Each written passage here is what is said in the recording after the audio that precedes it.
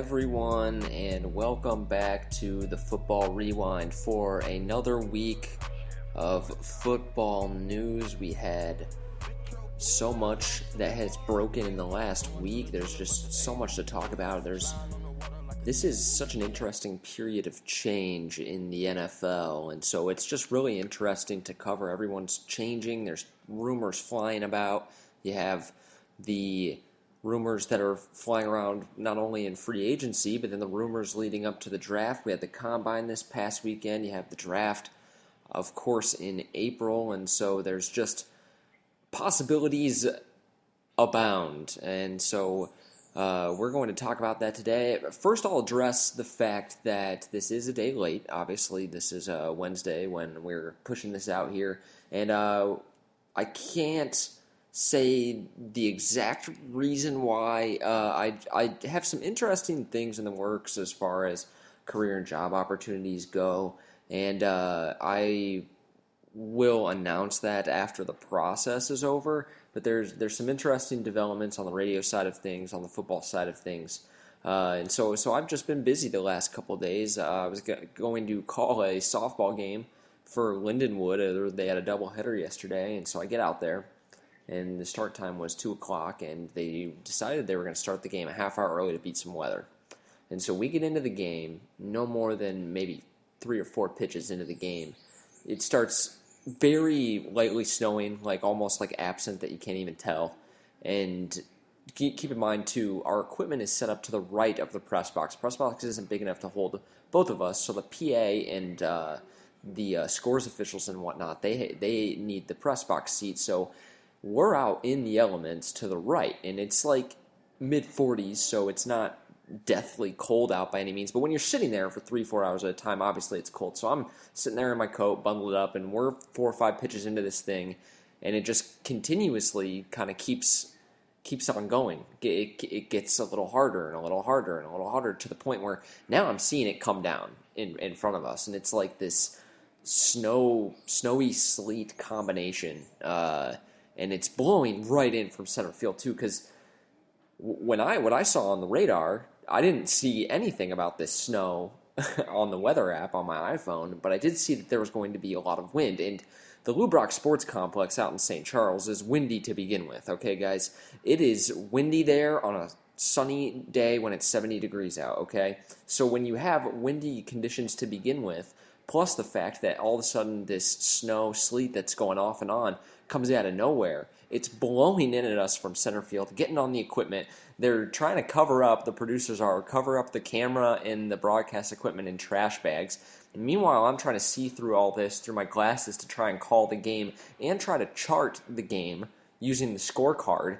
And it is just a mess. We get to the bottom of the first inning, like 5 pitches in, and finally one of my bosses comes over and he's like, you know what, we got to cut it. We can't get the equipment wet. Because it just kept progressively coming down harder and harder. It seemed like it was one of those level games you play where every 30 seconds it would get more intense than the 30 seconds previous. So it was that's my story from yesterday. It was pretty wild. There's some Midwestern weather for you. On the football side of things, we'll finally begin the podcast now that you know what's going on in my life. Let's not bury the lead here. Kirk Cousins, there's been a lot of misinformation on this topic. Kirk Cousins is going to be an impending free agent. The new league year starts on March 14th, but Colby, friend of the podcast, recurring guest, and a longtime Vikings fan, has just been buried in this story for the last couple weeks. I was talking to him on the phone earlier today. The direct quote was, "It's all I've done is read Cousins stories," and he is so familiar with the situation. And so it's honestly kind of nice for me because he has a lot of expertise on the subject. So he was talking to me about it today, and there's been a lot of misinformation on it. So first, it seems like he's going to a new team every day. It was the Browns, it was the Broncos, it's the Vikings, it's the Jets. It seems like it's a new suitor every day for Kirk Cousins. Then I think it was either Schefter or Rappaport that reported that it's down to pretty much 4 teams, and I think it was the Cardinals, Vikings, Jets, and then the one surprise to me was the Cardinals. Then it was reported that the Broncos basically were out, and the Broncos, have to be a little bit more creative than do the other teams, I think. The Jets and the Vikings have a little bit more cap space. The Broncos, if I'm not mistaken, are sitting around like 23 million, 28 million maybe, somewhere in that range. And so they were going to have to potentially get rid of one of Kirk's weapons in Sanders or DT, or trade or get rid of Aqib Talib's contract. That was another popular player that they had thought about parting ways with to give themselves a little bit more flexibility with the cap. Now, you say, well, Kirk Cousins is going to be making over like 30 mil a year, something like that, high 20s, and how do you make that work against the cap? Well, there are ways that he can get his money to where it's a little bit more team friendly. And when people see just the flat rate, the flat amount that the contract is for, a lot of people just assume that you're going to divide that evenly over however many years the deal was, and that's how much he's going to make. Well, you can backtrack that to have him make less earlier on and more towards the end, so he doesn't have as much of a cap hit earlier on. You can give him a lot of that money in signing bonuses. Not all of that money's guaranteed. Some of them are more incentive-laden. Obviously, guaranteed money is a huge thing, a huge topic of discussion and debate in the NFL. So there's a lot of different things you can do. So when you just look at the Broncos and say, well, they don't have a lot of cap space, how in the world are they going to bring in the top free agent quarterback on the market in a league where so much of a financial emphasis is placed on the quarterbacks like Matt Stafford and Derek Carr, great recent examples of that, and Aaron Rodgers and Matt Ryan, I've heard, are going to get extensions here soon and will have probably some astronomical numbers attached to those deals as well. But getting back on track to the Cousins thing, so put that out of your mind. There's different ways they can do it to make it work. So don't put a team like, well, I don't think he's going to go there because of the space. Yes, that presents a challenge for the Broncos that perhaps the Vikings and the Jets don't have. But there have been several reports, well, the Broncos are out on Kirk Cousins. I've heard people say that's not true. I've heard people close to Kirk Cousins say he hasn't ruled anybody out. I've heard the Jets are going to offer him a fortune. And there was a report today that the Vikings actually offered Kirk Cousins $91 million across a 3-year deal. So Kirk Cousins has a birthday in August. I looked it up. He's 29 right now, so this will be his age 30 season. Kirk Cousins only wants the 3-year deal because, according to Colby and some of the sources that I've heard and that he's read, Kirk Cousins wants to kind of double dip this thing. So if he gets $30 million a year across 3 years, then he'll be 33. And he would presumably be in line to again make a fortune off being a franchise quarterback, a fringe top 10 to 12 guy. So that's been a report that's out there. I have also, though, since then, the report was never verified, A.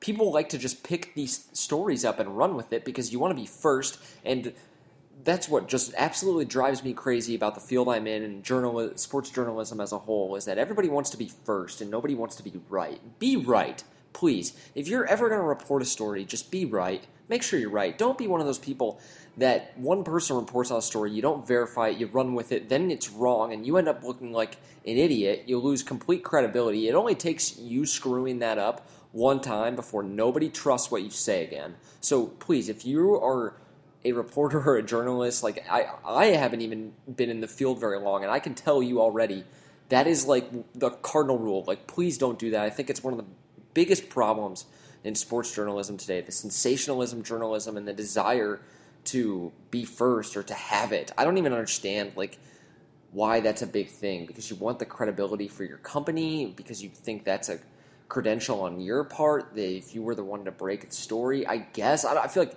nobody gets hired and fired based on whether or not they broke a story first. I guess you want to have that to your name. I don't understand that part of it yet. I feel like I want to see good, consistent reporting. I don't really care if you broke that Le'Veon Bell was put on the franchise tag first or not. That's not exactly what I'd be evaluating if I was an employer. But then again, I'm just a dumb 23-year-old. Anyways, rant over about sports journalism.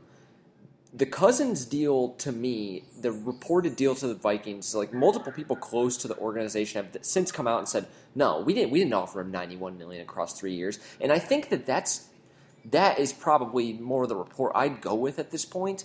especially since it was just one report, it was unsubstantiated, and then all the networks ran with it. I don't think that Zimmer, being a defensive guy, wants to offer that sum of money to Kirk Cousins. I don't think that he wants to destroy his roster to have a little bit better of a quarterback. If you looked at the article that I wrote and published to Facebook, it kind of explained the situation a little bit. And they've long been considered one of the front runners, I guess, if you will, to sign Kirk Cousins, one of the landing places that makes sense. It's a very stable franchise. They've built the roster through the draft and from the bottom, and they're in a very good place as far as their roster goes. They have a couple nice wide receivers. They have a good young running back in Dalvin Cook. They could use some help on the offensive and defensive line and in the linebacking core perhaps, but they have an excellent young defense, probably the best defense in the NFC the last couple seasons, and they are certainly one of those trendy teams that's on the up and up. And so I think that along with the Broncos were, I think, the two teams that really jumped out to the forefront earlier on. But when you think about it from the perspective of Zimmer, who's been on record saying that he doesn't want to, he says he's got to be careful with that stuff, signing free agents, especially the quarterback position, because he's been on record as saying he doesn't want to take away from his roster to make one position better, because then you negate your ability to then later on, for as long as he's signed till, let's say they do sign him for $3 and $91 million, over the next 3 years, then you're going to be handcuffed dramatically so to try to improve some of the other holes that you'll inevitably have on your team the next 3 off seasons. And Zimmer's trying to avoid that. They're in a pretty good situation cap-wise. And when you look at some of the guys that are going to need to get paid here coming up, if you want to keep players like Anthony Barr, Eric Kendricks, Stephon Diggs, you're going to have to pay them. And if you give Kirk Cousins all this money, you're not going to be able to do that. And let's say Kirk Cousins does come for that amount of money in this hypothetical scenario. Well, then he's probably going to make Diggs better. He's going to make Thielen better. He's going to inflate Diggs' numbers a little bit. Let's say Diggs he's a 1,000-yard receiver for the next 3 years. Well, you're not going to be able to bring Diggs back at the price that you maybe could have if you didn't sign Kirk and you didn't turn into this pass-happy offense. Not saying that you want to shorten Diggs or anything like that. I'm just making the point that you're not going to be able to bring back or re-sign some of your own guys, and you're then going to be sacrificing part of your roster to improve at one position, especially since the Vikings have 3 free agent quarterbacks, 3 in-house options that would all be significantly cheaper than Kirk Cousins. I think that's the move I would probably do, especially since Kirk Cousins is trying to kind of double-dip this thing.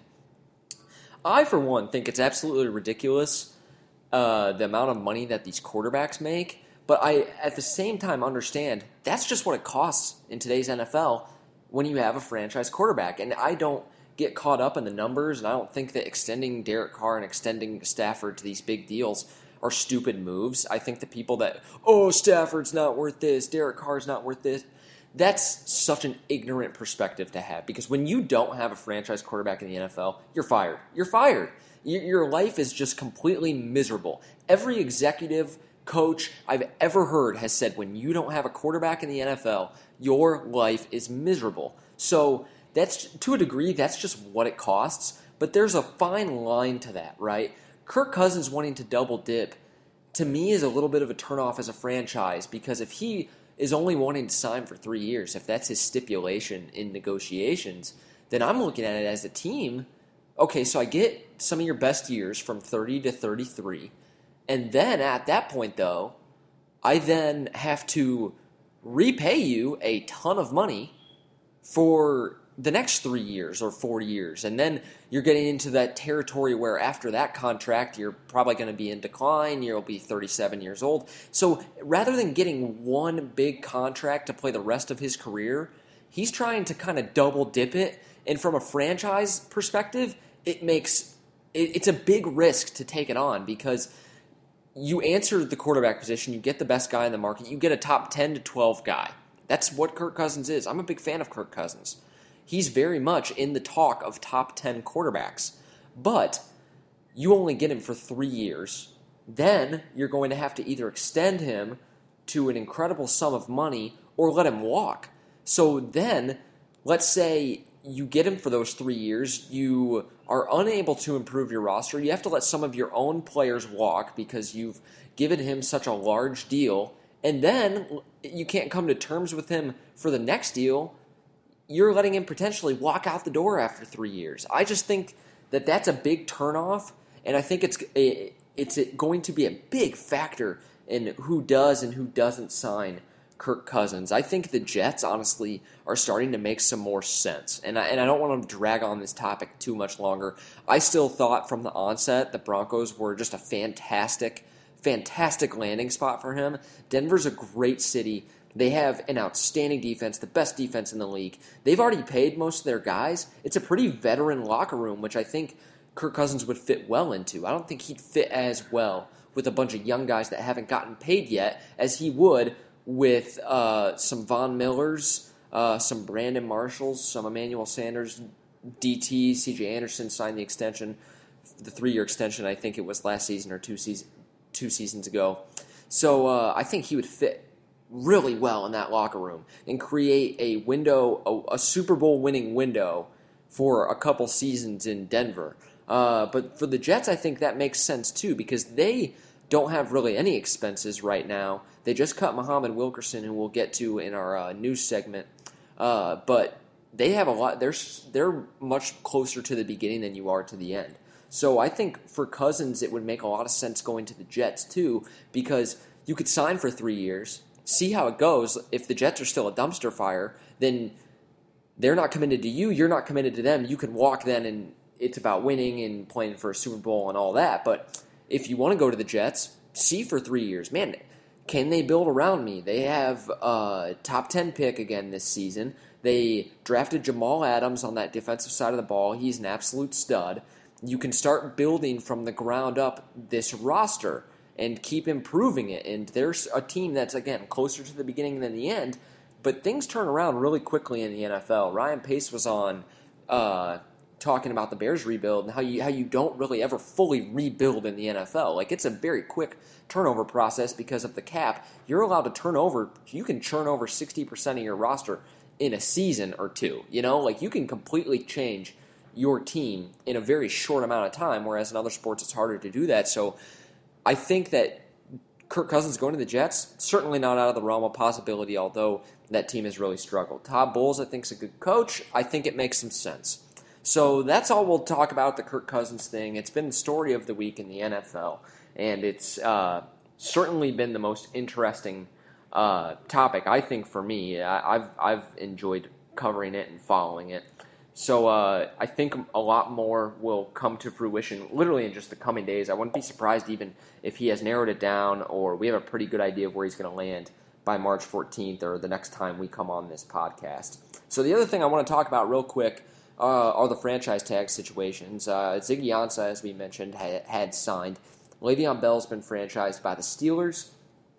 He's none too happy about it. But when you think about it from the Steelers' perspective, I mean, I think it's hard to blame them. I think that they certainly offer... basically, I place the blame more on Bell than I do in the Steelers, and this is just my 2 cents from a distance. Obviously, I'm not in the franchise. I don't know what they offered him, if they lowballed him or anything like that, but I'm sure, I feel like I'm absolutely positive they offered him more than $8 million a year, which is what Devontae Freeman is making with the Falcons, which is the highest paid at the position, especially when you factor into account that Le'Veon Bell has been suspended twice, I believe. He has had injury concerns, and he plays the most volatile position in the NFL. These guys don't last very long. And so their reluctancy to even give him a long-term deal, whatever the number is, I can understand that. For Bell, though, I certainly can understand.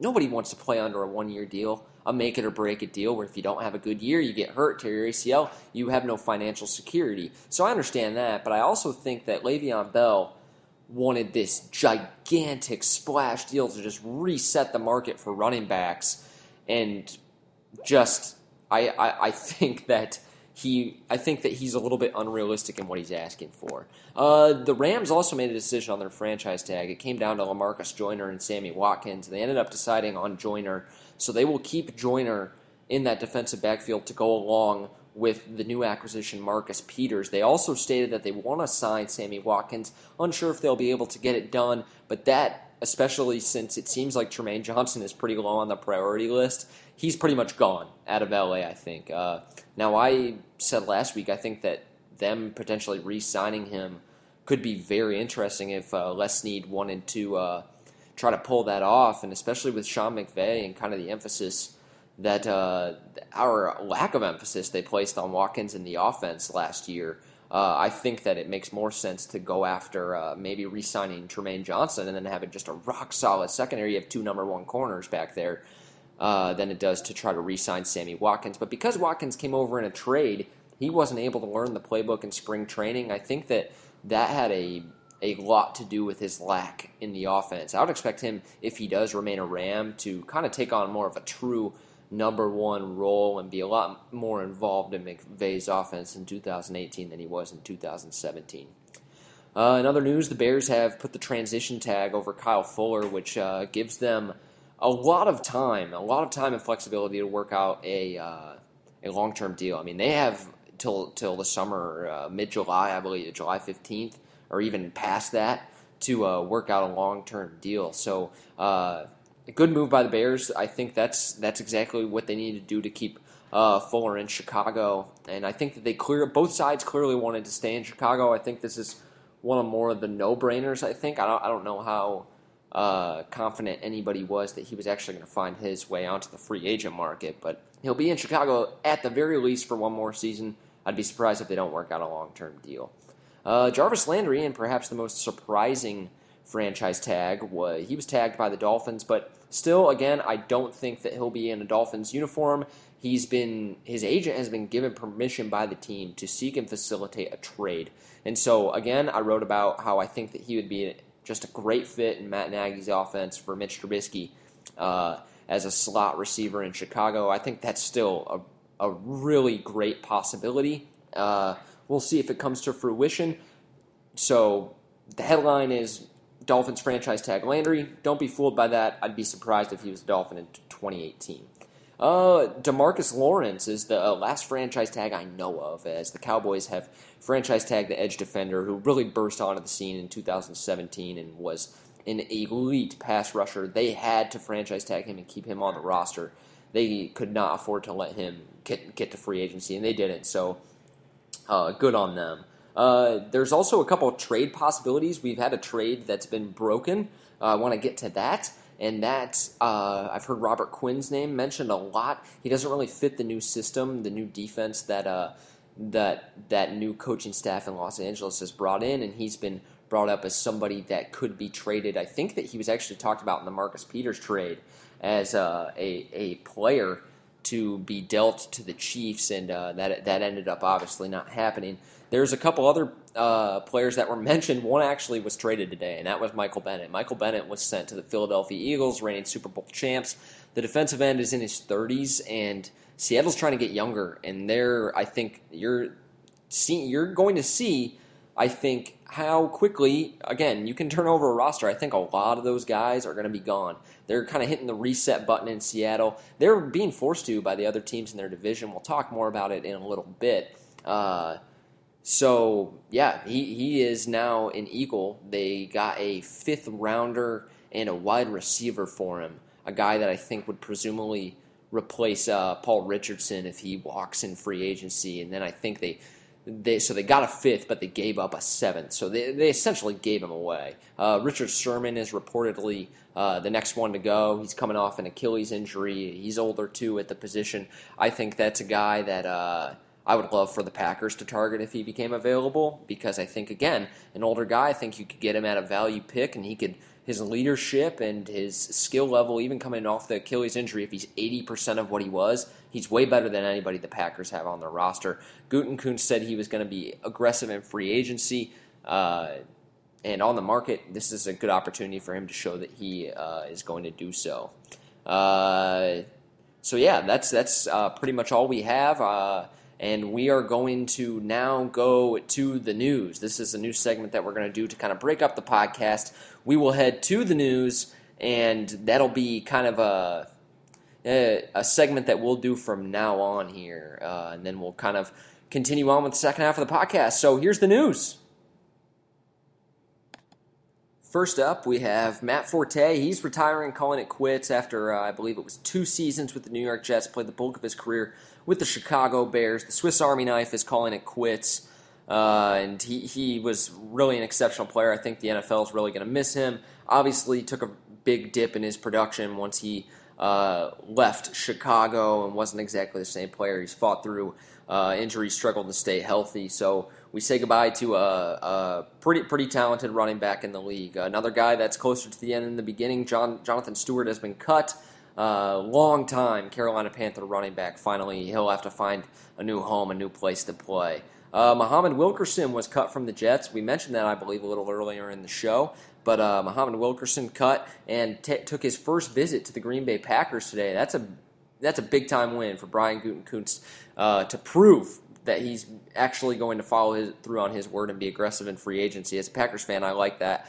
He really kind of got his money and quit trying for the New York Jets. But I'm not as concerned with that. I think that when you're on a losing football team year in and year out, I think that kind of wears on you and can wear you down. But he's cut. He takes his first visit with Green Bay. He has others scheduled, but Green Bay's first. I think that's a good sign for them. I think he'd be just a fantastic fit in Mike Petine's defense. Petine overlapped as the defensive coordinator with the Jets when Wilkerson was having some of his best years. So a chance to re-up with his old defensive coordinator if he decides to come to Green Bay. Frank Gore, another running back, a lot of running backs in the news. He's not going to be re-signed by the Colts, so the Colts are officially in the market for a new starting running back. I heard that there was some interest from the Buffalo Bills, but they have gone in a different direction. They signed Chris Ivory to be the backup there, so finally you won't have to watch Mike Tolbert be the change of pace back for the Buffalo Bills, or if Shady gets hurt in Buffalo. Next up, we got Steve Keim, the general manager for the Cardinals, was on Fox. He was on The Herd with Colin Cowherd, and he was talking about the Combine. And I got to tell you, it's nice to be proven right. I told you guys before the Combine that I kind of hate it because I think that these drills and there's just a ridiculous amount of emphasis that's put on this, and it just has nothing to do with how good you are at football. I said that it was more about the medicals and getting to interview the players than it was anything else. It's nice to be assured, and here is Steve Keim talking about just that. The getting to know the person is the most important part of this process, and then the medical information we acquire while we're here as well.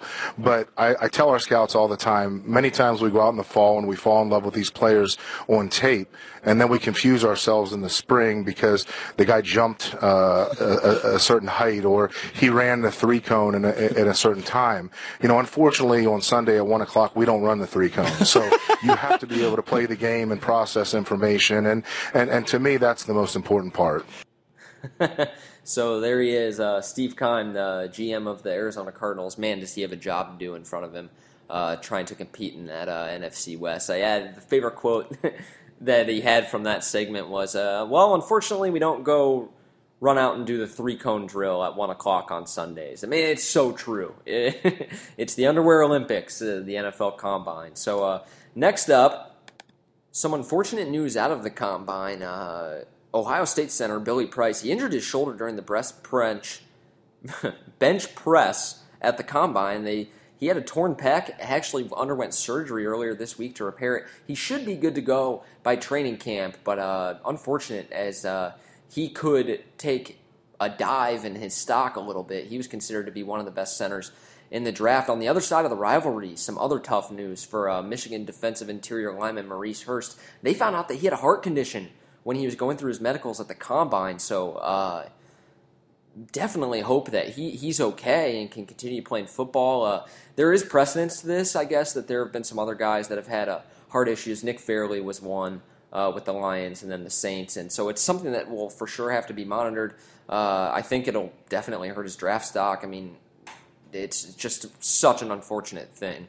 Moving on, we have the Rams GM, Les Snead. He was on the Herd as well, talking about Jared Goff and the process that they went in evaluating quarterbacks. They knew they had a need. They weren't picking number one initially, if you remember. They actually traded up to get him. So here's him talking about their process of finding Jared Goff, how they went about it.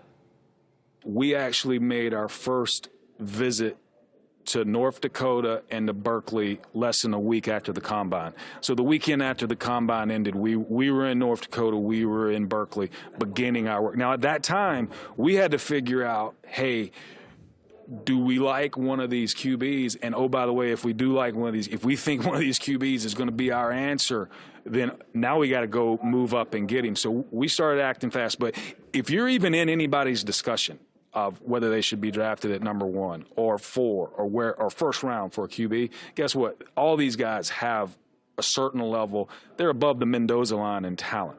Now I think what is going to help those guys reach their potential, exceed their potential, be successful is, hey, the human being, the person, and that's what you really got to go dive into. Yeah, so there's Les Snead. He's done a fantastic job hiring Coach McVay and really turning around that team. So not really as much news there, but I think a really interesting insight into kind of how that process works for those of you that don't know. I mean, I certainly don't know.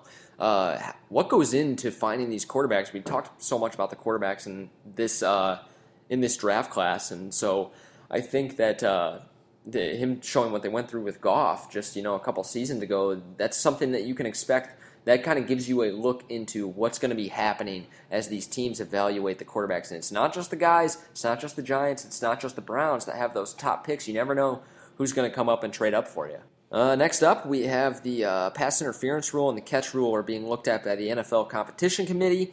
I expect that they are going to change the catch rule. In fact, I've heard rumblings that, yes, indeed, there is going to be a change that would kind of overturn some of these plays and create a little bit of a difference in how it is called. At the college level, they actually have already approved that you can now call a fair catch on a kickoff outside of the end zone and get the ball at the 25 regardless of where you caught it. So another step in kind of reducing the kickoff from the game. If I'm going to be honest with you guys, I'm not a huge fan of the rule. I wish they'd just take it out, take it out completely. Just give the opposing team the ball on the 25-yard line unless the team opts to go for an onside kick or something like that. It's just kind of a waste of time at this point.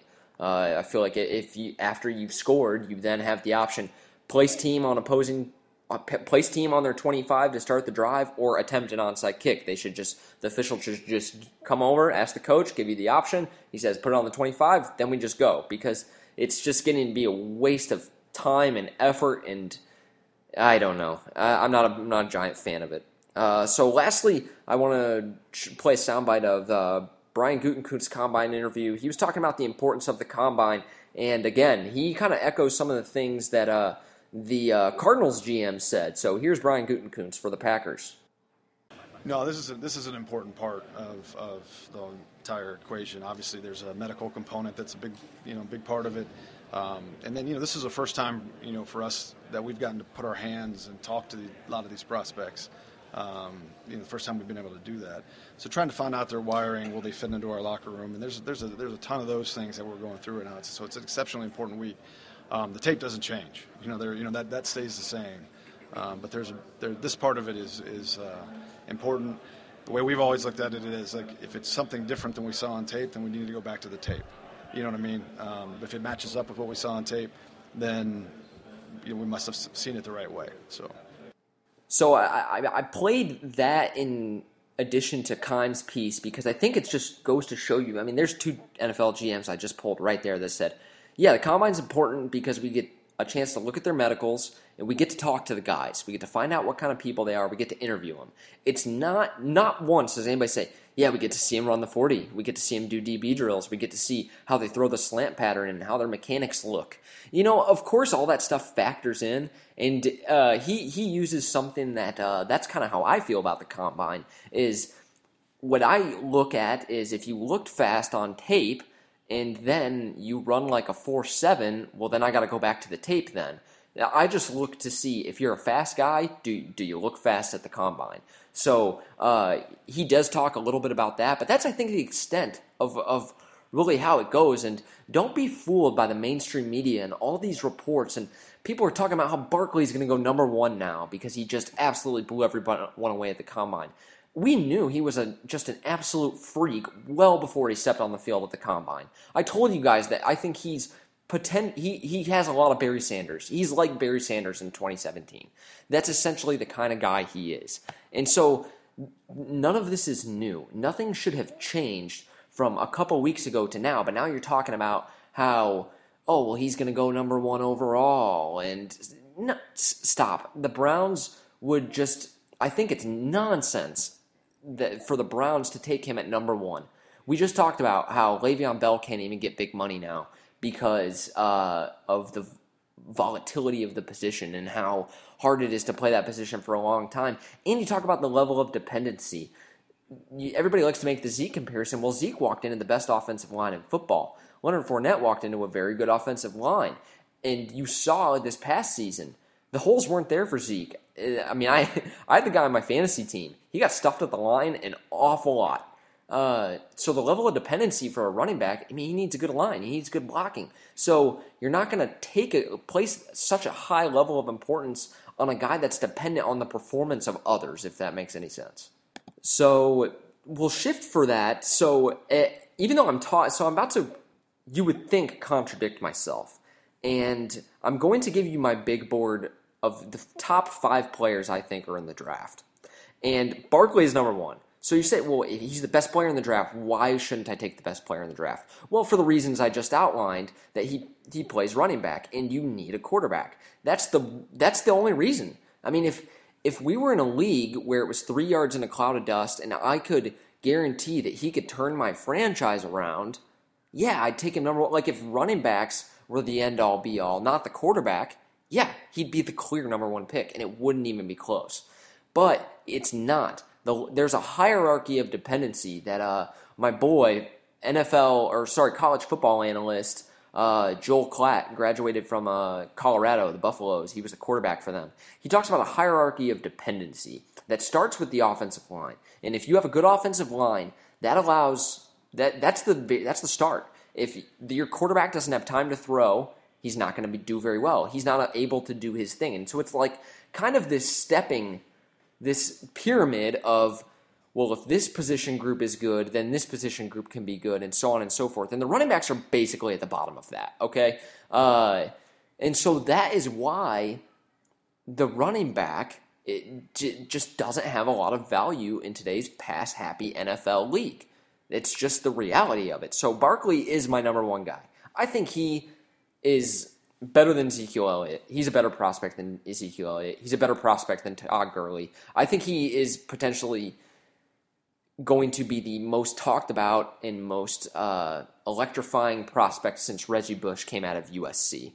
And I think that you could even maybe go beyond that. I think that my comparison for him is Barry Sanders. He is so electrifying. And he's a home run hitter. And that's why he's number 1. But here's one thing that I want to tell you guys about Saquon Barkley, because I think the narrative's getting shifted around. Because he's not like Ezekiel Elliott in a lot of respects. He's not like a Zeke or Fournette. Those are big power runners. That's not his game at all. Obviously, he has the intangibles. He checks off your height and weight marks. He ran the 4.3. No, he ran a 4.4. Well, he ran fast, okay? He ran fast. Tested well, jumped high, jumped far, benched out of his ass, and was just overall incredibly impressive. But he is not a guy that gets a ton of carries a game. At Penn State, he was only over 20 carries a couple times because they get him the ball in creative ways. They use him on kickoffs. They use him out of the backfield in the passing game. So he has not proven that he's going to be a 25, 30 carry guy like some of these other guys that are in the NFL. So I don't think that comparison is very fair. He's a home run hitter, for sure. That is what he gives you. But he's not this workhorse in the sense that I think everybody else has talked about him about. He has had games against Big Ten opponents and even out of the conference where his yards per carry has been like under 3.5 or something like that. And so one of those games I think was against Rutgers. And so you have to look at that. I think again it shows the hierarchy of dependency. The Michigan game, for example, since I'm a Michigan fan, I remember in that game he had I think 106 yards rushing, but most of it was on one play. He had like a 65-yard run. Well, that's I think is why a home run hitter is a more adequate tag for him. He's not this workhorse that's going to give you 30 carries a game where you just give it to him on 3rd and 1, just continue to pound him in the run game. He's an electrifying, explosive back that can hit home runs out of the backfield. Now, I think that he certainly can be a workhorse. That's the thing where I think that interpretation is right. If you want to give him 20 to 25 carries a game, I think he'll be able to handle that. But I would compare him much more to the way that the Cardinals used David Johnson than to the way that the Cowboys and the Jags have used Zeke and Fournette. Next up is Nelson, Quentin Nelson, the guard from Notre Dame. I've heard scouts just laughing, describing like his ability, like he's just buried people play after play after play. Like they laugh talking about it because he's done so well. But I've seen multiple people that are scouts or coaches that have him number 1 on their board. They think he's the best player. He's number 2 for me. I put Barkley a little bit ahead of him. Maybe it's just that offensive line bias. I think Barkley's just ridiculous. Number 3 for me is Minkah Fitzpatrick, the D-back from Alabama. I think he's exceptional. These guys are all such high floor players to me. And so I think he's unreal. Now we're getting to number 4 here, and here's the one surprise maybe I have on here. It's Roquan Smith from Georgia, the middle linebacker. He's unbelievable. He runs sideline to sideline. He fills holes. He pops up on tape. He's without a doubt the best linebacker in this class to me. There's been a lot of talk as of late about the player from Virginia Tech, Edmonds. I think he's kind of the trendy hot pick right now, but I think Smith doesn't get quite enough credit, man. He is an exceptional football player, a top 10 worthy pick all the way, and I think that he's going to make whoever drafts him very happy. And I got to tell you, I don't know if he'll go in the top 10 of the draft. A lot of people have him mocked right at 10 to the Raiders. I wouldn't be surprised if he goes higher than that because, I mean, to me, he's 4th for me. I mean, obviously because of need, there are going to be quarterbacks selected up there. But as far as just pure talent goes, I think Roquan Smith is just exceptional. And rounding out at 5 for me is Bradley Chubb for NC State, best pass rusher in the draft. He's probably going to be a top 5 pick. Pass rusher is starting to be more and more a position of value in the NFL. I mean, kind of the most valuable position on the defensive side of the ball, as it has been. But I think you're starting to see again how much having a good pass rusher, an elite pass rusher, can elevate your team. So, but Bradley Chubb, 5th for me. I think he'll go top 5. Last thing that we want to get into today is the AFC and the NFC West. It's our turn to, as we're kind of breaking down the divisions here, it's the West's turn, and we've talked a lot. I strategically picked all those NFC West coaches because A, they kind of had newsworthy comments, but B, because they're in the West, and we're talking about the West today. So I think that there is a trend in the NFC West. There's 2 groups of teams. It's the 49ers and the Rams, young, talented, lots of cap space. And then there's there are 2 other teams, old, expensive, not a lot of room to kind of grow, right? They have players that have big contracts on their team already. You look at the Cardinals. They are pretty old. Carson Palmer, who obviously isn't going to be back. Larry Fitzgerald on the defensive side of the ball. They've had Patrick Peterson, Tyrann Mathieu for years. And so they're a team that I think, like the Seahawks, who is going to have to change some things up. The Seahawks, again, old, not a lot of cap room.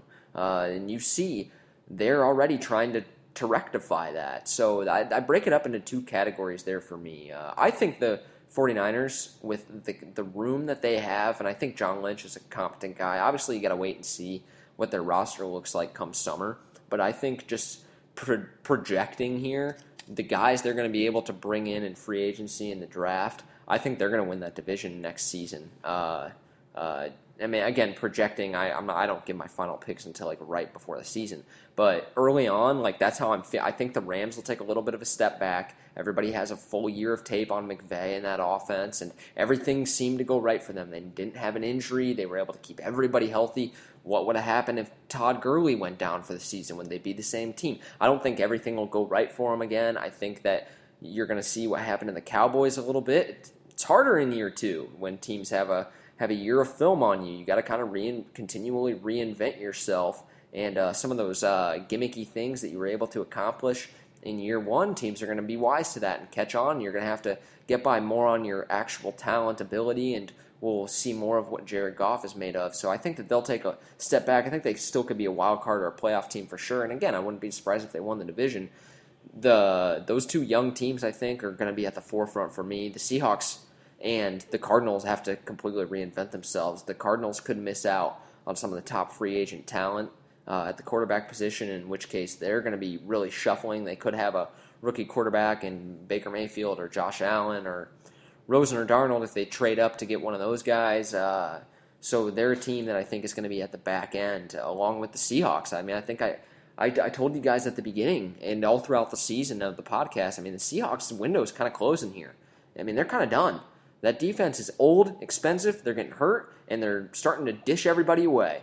They still have a really good quarterback in Russell Wilson, which is why I don't think the door's completely shut, but they have to be creative.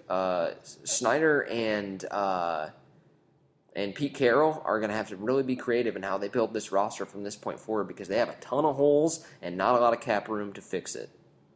In the AFC West, you have the division-reigning Chiefs, the Raiders, the Chargers, and the Broncos, obviously. For the Broncos, they could end up with Kirk Cousins as their quarterback next season, in which case I think that they become instantaneously a team to be reckoned with at the top of the division. I think the Raiders, their division that was considered very strong, and now they're a division that has just a ton of question marks.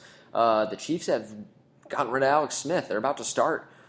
You might as well call him a rookie quarterback. It'll be second year Patrick Mahomes. It'll be his first year starting. He played one game in Week 17. Looked really good, by the way. But we have no idea what they're going to look like next year, especially on the offensive side of the ball. They've had a lot of change. They brought in Kendall Fuller, but they dealt away Marcus Peters. They're going to have a new starting quarterback. They lost their offensive coordinator in Matt Nagy, who's now the head coach of the Bears. They have a ton of question marks on that team, and they're another team I think is going to take a step back.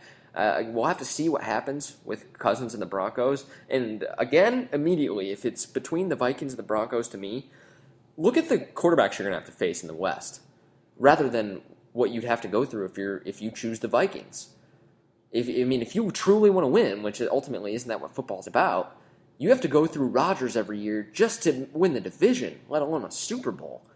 And if not, you're playing for a wild card spot just off the bat right there. Not to mention, Mitch Trubisky will be in year 2 with a new offensive-minded head coach that's going to come in and revamp that system. They have another top 10 pick. They've been accumulating these young players. They're on the up and up. The Lions got a new coach too, defensive-minded guy, but they also have a franchise quarterback.